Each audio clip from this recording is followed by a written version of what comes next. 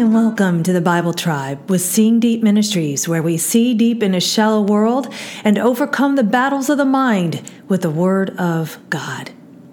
You know, sometimes people want to blame God because life did not go the way they thought it should.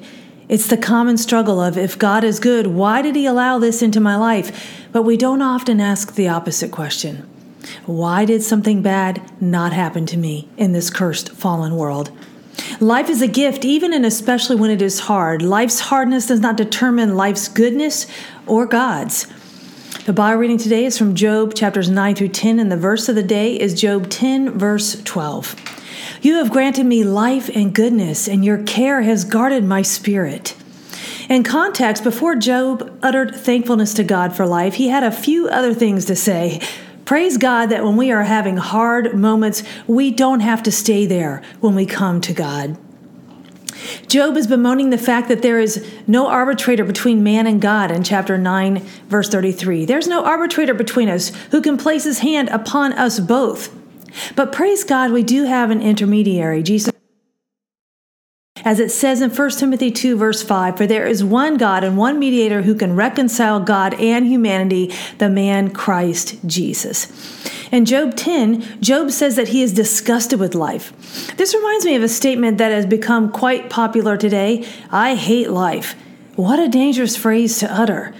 To hate the gift of life is to insult the giver of it. He has a purpose for each of us. He did not say it would be easy, rather that we would have troubles, but He did say He would be with us. Are we with Him?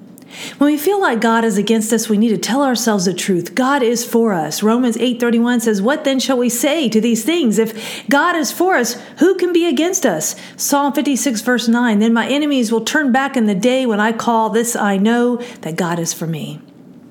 Keywords. I chose two keywords from this verse. The first keyword is life, and it is the Hebrew word hay.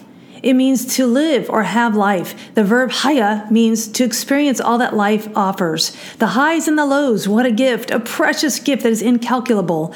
Abundant life is not just a life void of troubles, but the wonder that we get to experience life at all. The second word is care, which in Hebrew is pekudah.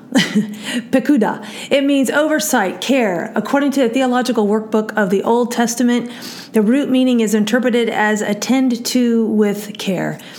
Friends, after Job acknowledged that God had given him life and cared for him, he then questioned God's character and motives. We can ask God to help us trust Him when life is hard. The God who made us and loves us will never leave or forsake us. The thought of the day is, only God can satisfy the soul He created. And the application, any temporal thing in this creation will not satisfy us like God can. Life's hardness does not determine life's goodness or God's. When we are having hard moments, we don't stay there when we come to God. Go with God, friends, and His precious word. Tune in tomorrow as we head back into the book of Matthew.